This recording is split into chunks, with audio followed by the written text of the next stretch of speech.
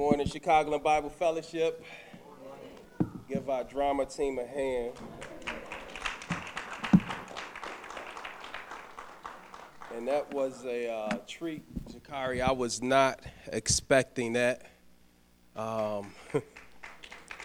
don't need to say a word. If his testimony didn't speak to you this morning, something wrong with you. Amen. Thank you for that. I was definitely encouraged. I'd ask that you stand with me if you're able. I'll be reading from the first chapter of John,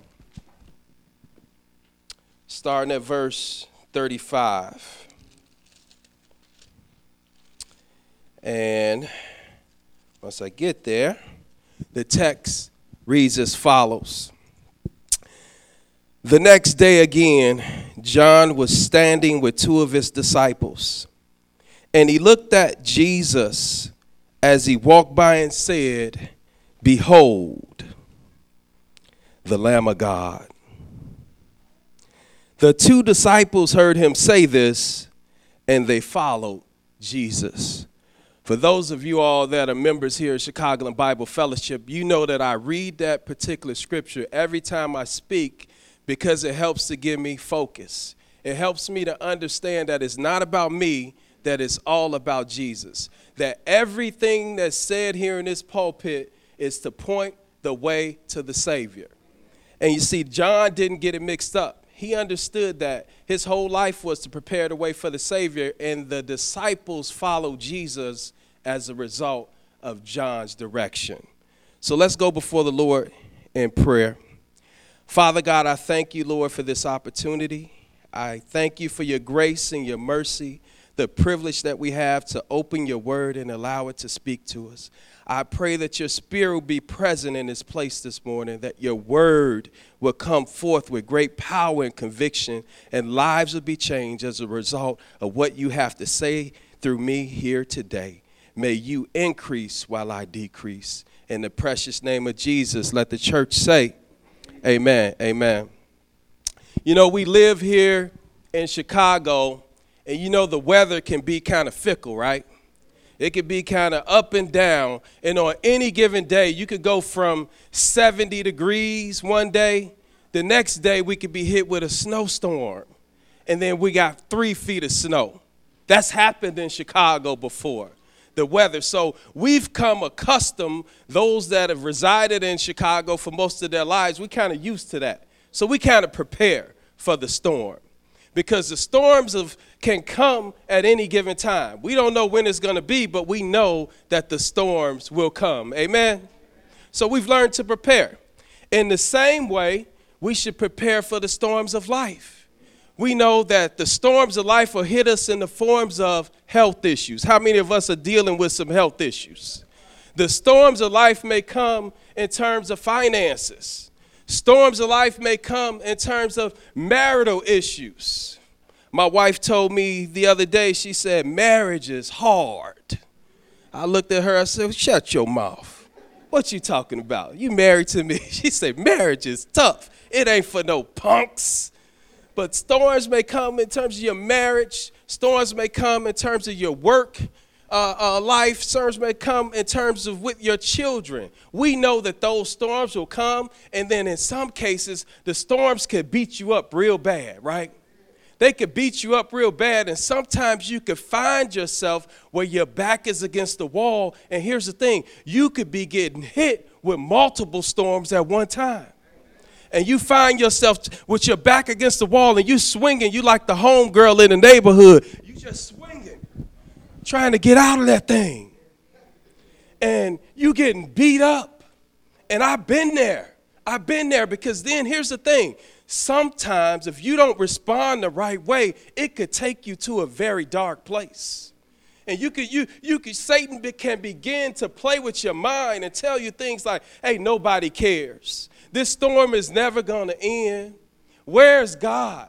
And then you find yourself where you're crying out to God in prayer. And here's the thing. Not only is God not taking you out of the storm and answering your prayer, you're going to feel as if God is not even listening to you. What do you do in those times, saints? What do you do? And it's imperative that we have the right attitude, right perspective when we're going through the midst of the storm. And if you could open your Bibles to James chapter 1, James gives us a great foundation from which we'll build off of this morning. If you have your Bibles, turn them to James chapter 1. And when you get there, you can say amen. James chapter 1, starting at verse 2, it says, "Count it all joy, my brothers, when you meet trials of various kinds, for you know that the testing of your faith produces steadfastness, and let steadfastness have its full effect, that you may be perfect and complete, lacking in nothing." James gives us the perspective here, the attitude that we have. In a nutshell, what James is saying, that we have to, as believers, we have to learn to embrace the storms.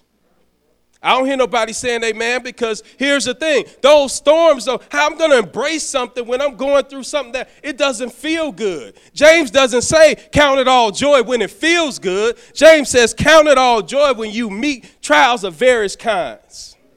And here's the reality. It's not a matter of if the trials are going to come. The storms of life is when they're going to come.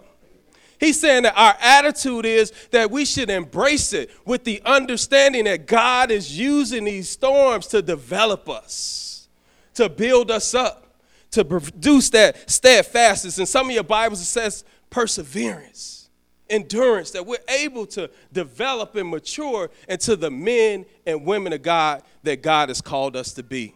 But it don't feel good. And see, here's the thing. I'm here to tell you this morning, Christianity, like my wife said, marriage ain't for punks. Christianity ain't for punks. Y'all gonna have to go through some stuff in life. There's no other way around it. You can't run from it. You can't hide. You are going to have to go through some stuff. And it ain't gonna feel good. It ain't gonna feel good. Christianity ain't for punks. You know, I'm teaching Brock and Brandon self-defense. And I know. My wife don't always agree with that. But I'm teaching the boys self-defense and how to defend themselves. And we do these different moves and what have you. And I'm twisting them up and I'm showing them all the wrestling moves. And we throwing hands and I'll put them in a lock. And they'll yell, "Mercy, Dad, mercy." And I'll let them go. Brandon, it doesn't take long for Brandon. As soon as I twist his arm, he doesn't have a pain threshold. It's like 0. "Oh, mercy, Dad."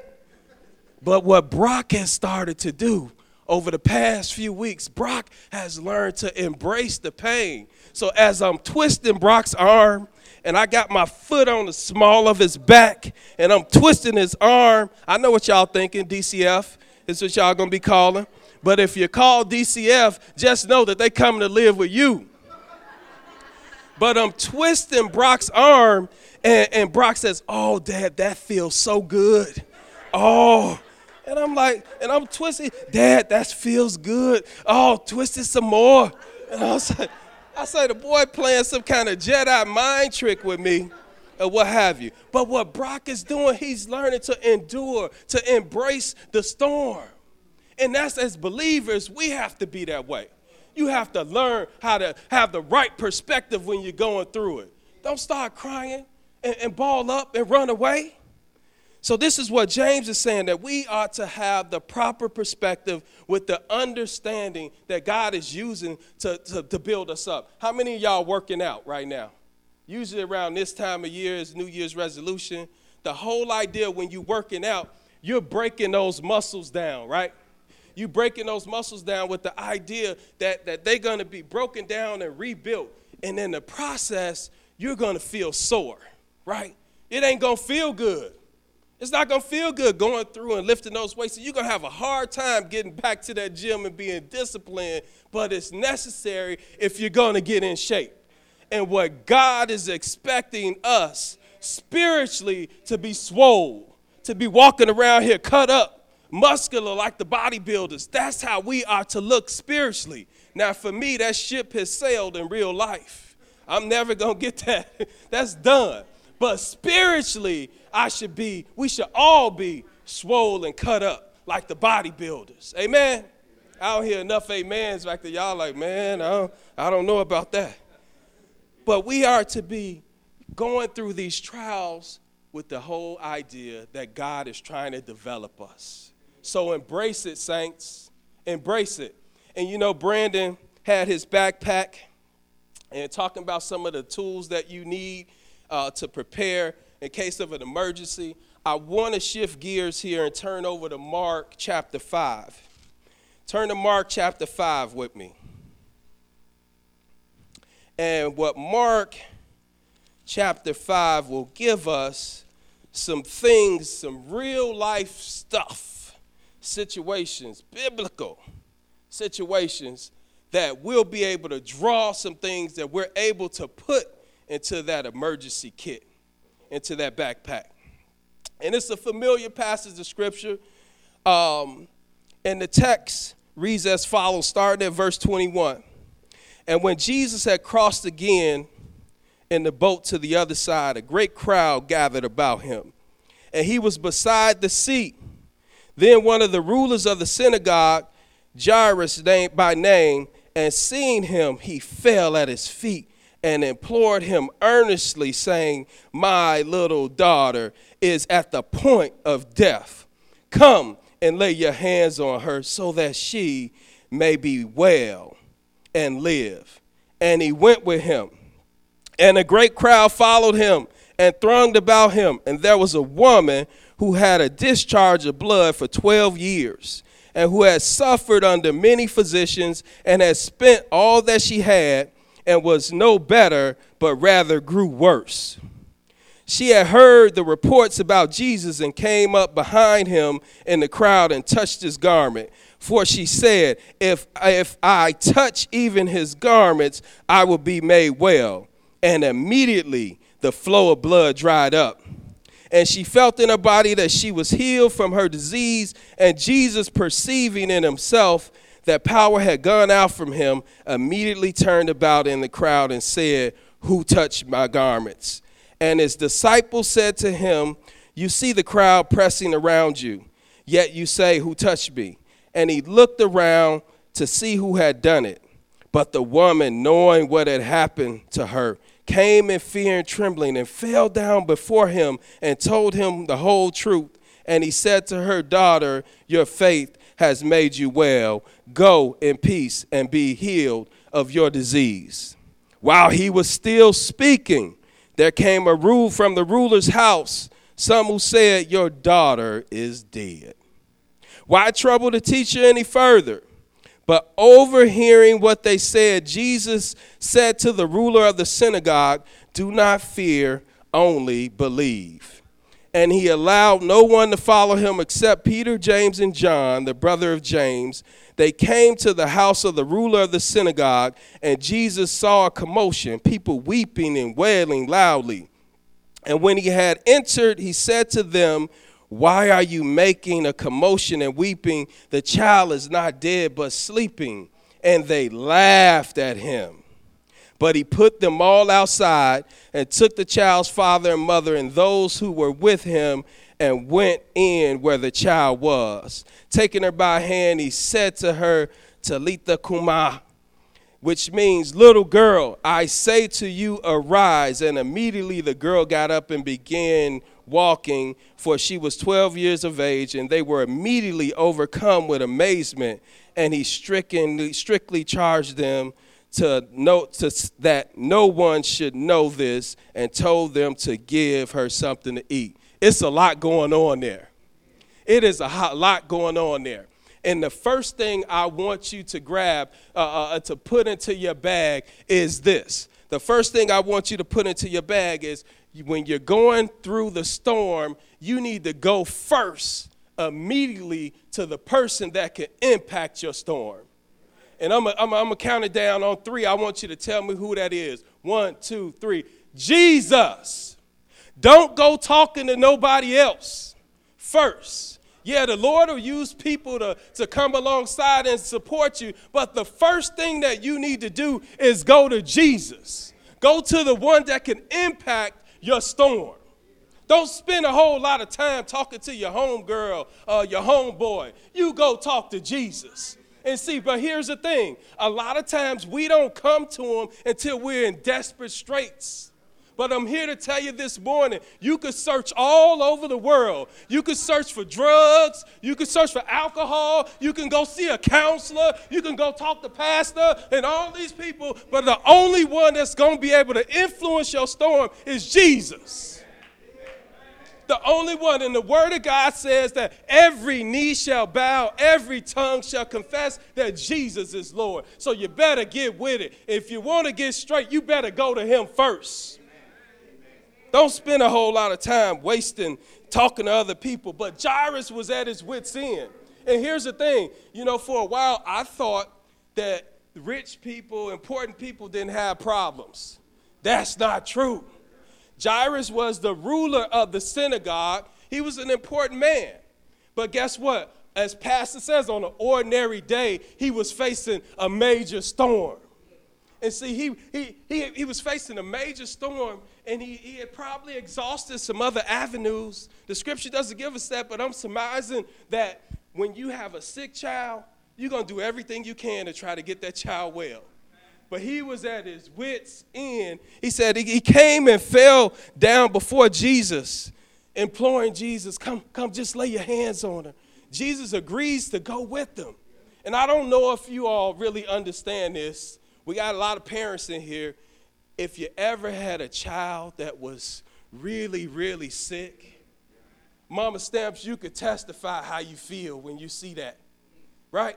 I remember when Micah was young, and we used to run her to the hospital. She's our firstborn. We used to run her to the hospital for everything. She break a nail, we go into the emergency room. Oh, man, she got a boo-boo. We go into the emergency room. And doctors looking at us like, what's wrong with you? But this time, it was serious. And we rushed her to the ER, and the nurses were coming in, and Micah was crying, and they were trying to put the needle in her vein, and they couldn't get it, and they kept poking her, and she looked at me, she said, Dad, make them stop. Man, my heart just dropped. And I was trying to hold it together, but I'm going to tell you, church, I was scared. I was scared. I was like, Lord, and then the doctor came and he started making all these prognoses of what it could be and this and that, and I was like, oh, Lord, I was losing my mind. And Paray Cashmere, one of the old elders of the church, he called me and he gave me a spiritual slap. You know how you panicking, somebody's panicking and you got to smack them, pow, snap out of it. He gave me a spiritual slap. He said, brother, what's going on? And I told him, and I'm crying on the phone. Paray said, hey, brother, the doctors aren't God. They don't know. They haven't even got the test results back. What are you all worked up for? What we going to do right now, brother, is we going to pray. And I was like, you're right. I should have done that in the first place. We're going to pray. And we prayed. And God moved, and my daughter was healthy. We came through that storm. But I can imagine the angst and just the fear that Jairus was going through. And he didn't care. He didn't care about his position, because here's the thing. When you got a sick child, I don't care how much money, you'll throw whatever, right? Right? You would throw whatever it takes. He was even risking his job. You say, Brandon, where do you get that from? He was the synagogue ruler. Oftentimes, these guys were connected with the Sadducees and Pharisees. These guys were often in opposition to Jesus. They were all hating on Jesus all the time. So if they saw this brother stepping out there seeking out Jesus, guess what? He was impacted. His standing with them was probably going to be negatively hit. He didn't care about that. He didn't care. He was like, man, I got a situation. I need to go to the one that could take care of this. Jesus. The text goes on to read, he agrees to go with Jairus, and a great crowd followed him and thronged about him. And there was a woman who had a discharge of blood for 12 years. The next thing I want you to put into your bag is this, is that you might have to embrace being in the storm for the long haul. It's quiet up in here. You might be in your situation for the long haul. This woman was struggling with an issue of blood for 12 long years. Lonely years. Because, see, here's the thing. She couldn't really have a whole lot of contact with people because under the Jewish law, she was considered unclean. So for her to touch, so it was a pretty lonely period. Some of us have been going through a lot of challenges for years. You know, it's like, hey, and Lord, and it's not getting any better. You're like, Lord, when is this thing going to end? When am I going to come through this storm? But what I'm telling you is you're going to have to embrace the possibility of being in that storm long term. It's in God's timing that you're going to be delivered from that storm. Amen? And I know nobody doesn't like to hear that. We're like a microwave society. We want to get in, get out. Lord, do your thing. I'm done. Okay. And then sometimes we can prolong the storm. If you got a hard head, you're not getting it, God might leave you in there a little longer. You might be up in there. Some of us like trying to figure out why we had to come out of the storm. You need to wake up. Get your stuff together. That's some things that God is asking you to do. Do it so you can move on. But there's no guarantee that your storm is going to be short. You could be in it for the long haul. The text goes on to read, and she had suffered much under many physicians and had spent all that she had and was no better, but rather grew worse. The next thing I want you to put into your bag is this. The intensity and magnitude of your storm may just increase. It may get worse. The text tells us that she spent all that she had, and guess what? Did she get better? No. It said, but rather she grew worse. It got worse. Her situation got worse. And here's the thing. As I said earlier, she was hit with multiple storms at this time. Here's what she was hit with. Number one, she was dealing with that ailment that she had, this blood issue. But the text tells us that now Sister Girl had financial issues. It says she spent all that she had searching for a cure.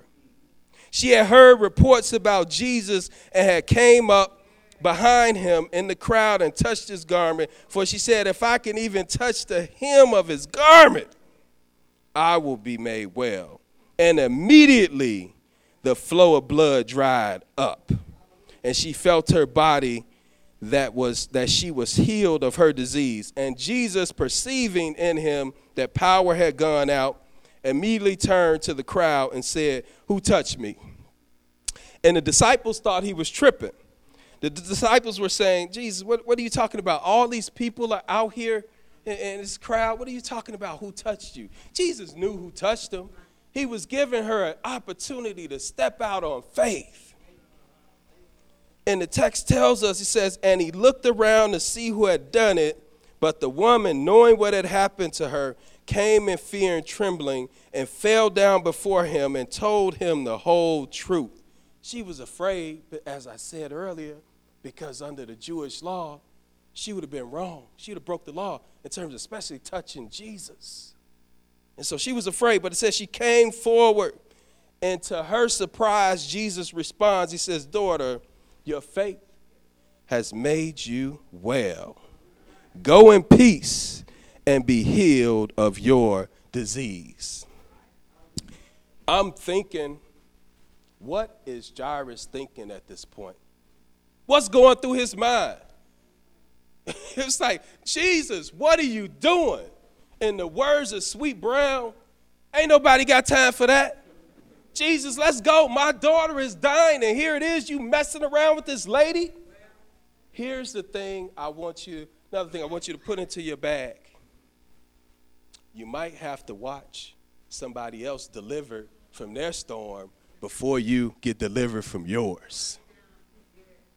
And I want you to turn to the person next to you, and I want you to tell them this. Don't hate, congratulate.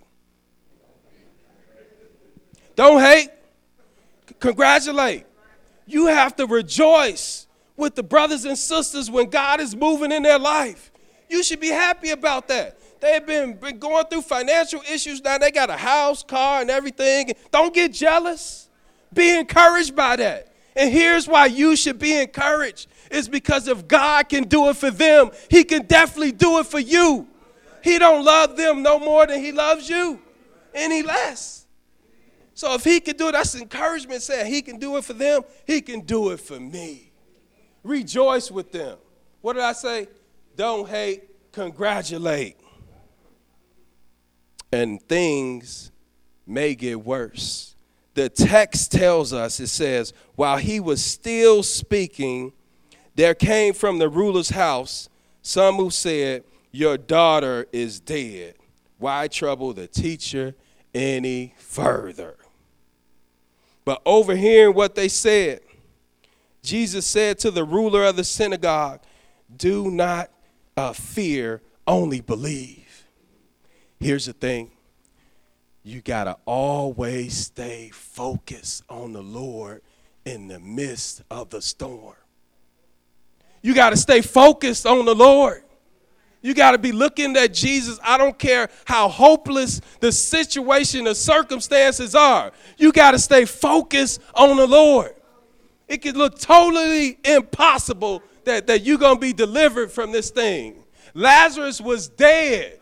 This young girl is dead. God did it before. He can do it right now. Stay looking at Jesus. Don't focus. And this is what Jesus is telling Jairus. Just keep looking at me, Jairus. Don't pay attention to them. Stay focused on me. And I'm telling you, saints, this morning, some of you all are going through all kinds of challenges right now. I want to encourage you to stay focused on the Lord. Stay focused on the Lord. Turn to the person next to him and tell him, stay focused on the Lord. You got to say it emphatically. Hey, I like y'all in some kind of school out in the suburbs, stay focused on the Lord. Stay focused on the Lord. Despite what's going on around you. So Jesus is reminding Jairus is that it says, keep looking at me, Jairus. Keep looking at me. Keep looking at me.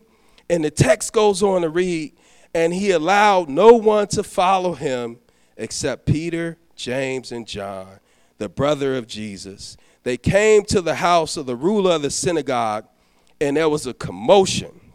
And saw people weeping and wailing loudly. Now, we all got that family member that shows up at the funeral and gonna act a fool. Everybody got that person in their family. If you sitting here and you don't, you might be that person. You might be that person. I got a cousin that every time there's a funeral, she, leaning all over the casket, just carrying on a show. This is what's going on here. And then back then, they would have professional mourners that would come. They would pay them to come and mourn and what have you. I said they could just hire my cousin to do that, and she would do an excellent job. And Rochelle, you don't know which cousin I'm talking about. And y'all don't either, as I'm not using their names. But it was a great commotion. The situation looked hopeless. And Jesus says, he says in verse 39, and when he had entered, he said to them, why are you making a commotion and weeping? Why y'all acting a fool? The child is not dead, but sleeping. It didn't make sense to them. And they started laughing at Jesus. You see, here's the deal. They were cool and understanding that Jesus, if the girl was sick, that Jesus could cure her of this sickness. But to raise her from the dead, they was like, Jairus, where you get this guy from? Is this the guy you were talking about? He must have been drinking too much of the communion juice or something. Is this the guy? No, they didn't believe. So here's what I want to tell you this morning, saints.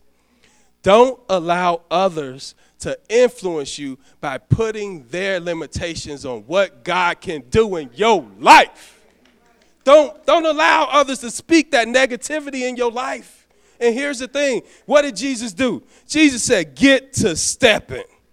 He said, and they laughed at him, but he put them all outside and took the child's father and mother and those who were with him and went in where the child was. This is a very sensitive thing, but there are some people that we need to get out of our life. You get out. They can't be in your inner circle. I'm not telling you still love them and you pray for them, but they can't be in your inner circle because they're not like-minded. If you don't believe that God is able to do the impossible, you can't be in my inner circle. You can't be. When I'm going through the storms, I need some Bible-believing saints that's going to come alongside and encourage me and tell me that God is able to do the impossible no matter what the situation is. You don't need nobody speaking that negativity in your life.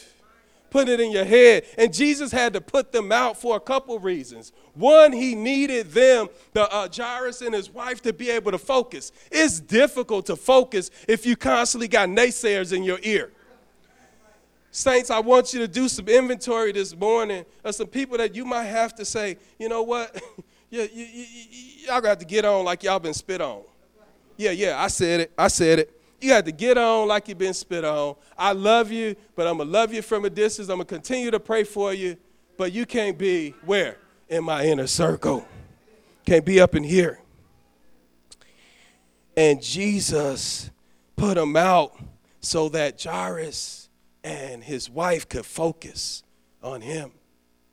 The other thing to consider is, you think about Steven Spielberg and all the great movies he put out.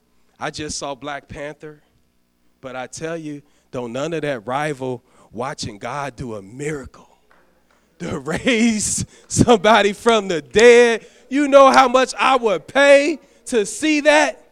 And Jesus put them out. He said, y'all are not going to get the privilege to see me do my thing. You just canceled yourself out. Get out of here.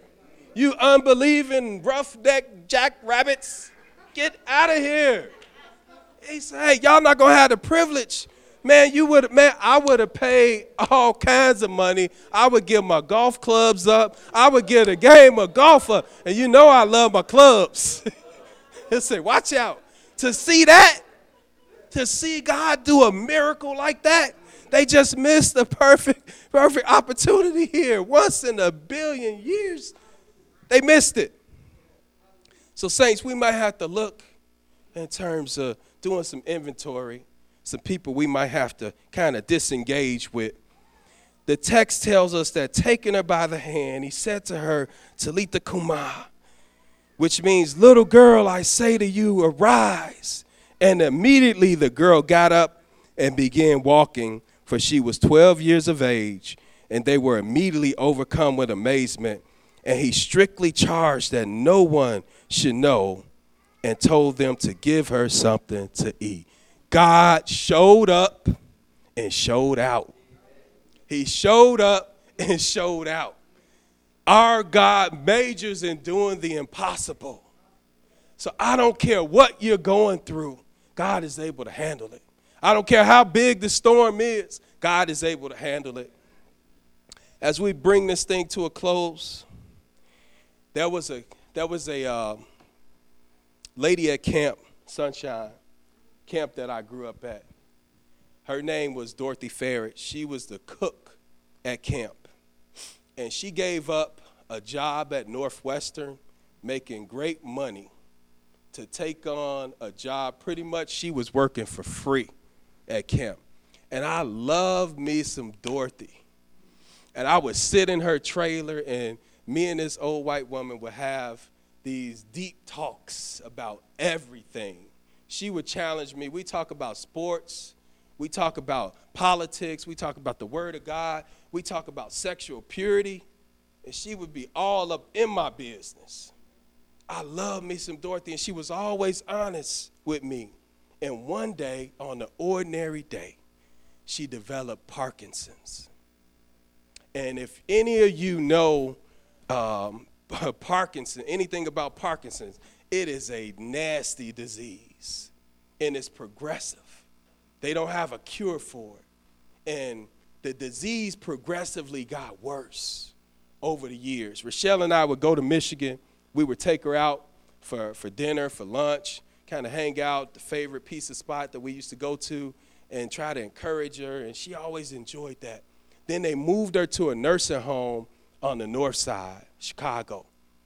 And we went out to see her, and on this particular day, I sat at her bedside, and Dorothy had the tears rolling down her face. And she was shaking because it's disease, you can't control your functions. And the medication wasn't really working. And as she was shaking, she said, P.I., that's what she called me, P.I. She said, P.I., I don't know why God would allow me to go through this. And I've served him all these years. He said, but I'm going to trust him. I'm going to trust him. And we cried. We cried, and I said, Dorothy, I don't know. But I do know this. She passed away shortly after that. I do know this, that Parkinson doesn't have her anymore, that she's whole right now. And she would turn back the clock, probably wouldn't even change what she went through right now, where she are, being present with the Lord. I think about what you all are going through. And there may be some challenges that you are experiencing in your life right now. And you're wondering, Lord, when is it going to end? When is it going to get better? We don't know. I wish we could walk out of here and go, yeah, no more storms. That's not going to happen. Because the reality is, saints, once that storm passes, another one is looming. It's coming. And it's necessary. We can't run from it. If you're here today, I want to give you the opportunity to come, to just stand, and I'll pray for you, because it's difficult when you're in the midst of the storm. Sometimes you feel like you're all alone, but I want to encourage you to know that God is with you in the midst of every single storm. There was a picture in my grandmother's living room, and there was called Footprints, I think it was called. And this guy is walking on the beach, and there's two sets of footprints. And he said, Lord, I noticed during the most difficult times of my life, there was only one set of footprints. He said, well, that's when I carried you. God is able to get you through the storms. So if you're going through some things this morning and you're able to stand, or if you want to put a hand up, I want to pray for you right now. Right now, I want to give you the opportunity. I want to pray for you. Father God, we're so thankful for your love, your grace, your mercy. Lord, the fact that you're in control of all things. I think about the saints that are standing, Lord. I pray that you would empower them, Lord God, that you would keep them encouraged in the midst of the storms, that they would bunker down into your word, that the saints of God would come alongside and point the way to you and encourage them with the very fact that you can do the miraculous. Lord, I look forward to the testimony that they'll have as a result of going through the storms. I pray that they will have the right perspective, Lord God, that they would embrace the storms, the challenges of life, because it's necessary in terms of our development to mold and shape us into the men and women of God that you've called us to be. In Jesus' name, let the church say, amen, amen. And if you're here today and you don't know Jesus Christ as Lord and Savior, and you want to make a profession of faith and say, I want to trust Jesus, if that's you, I want to ask that you stand or wave a hand. Amen. All right. In the name of Jesus, thank you.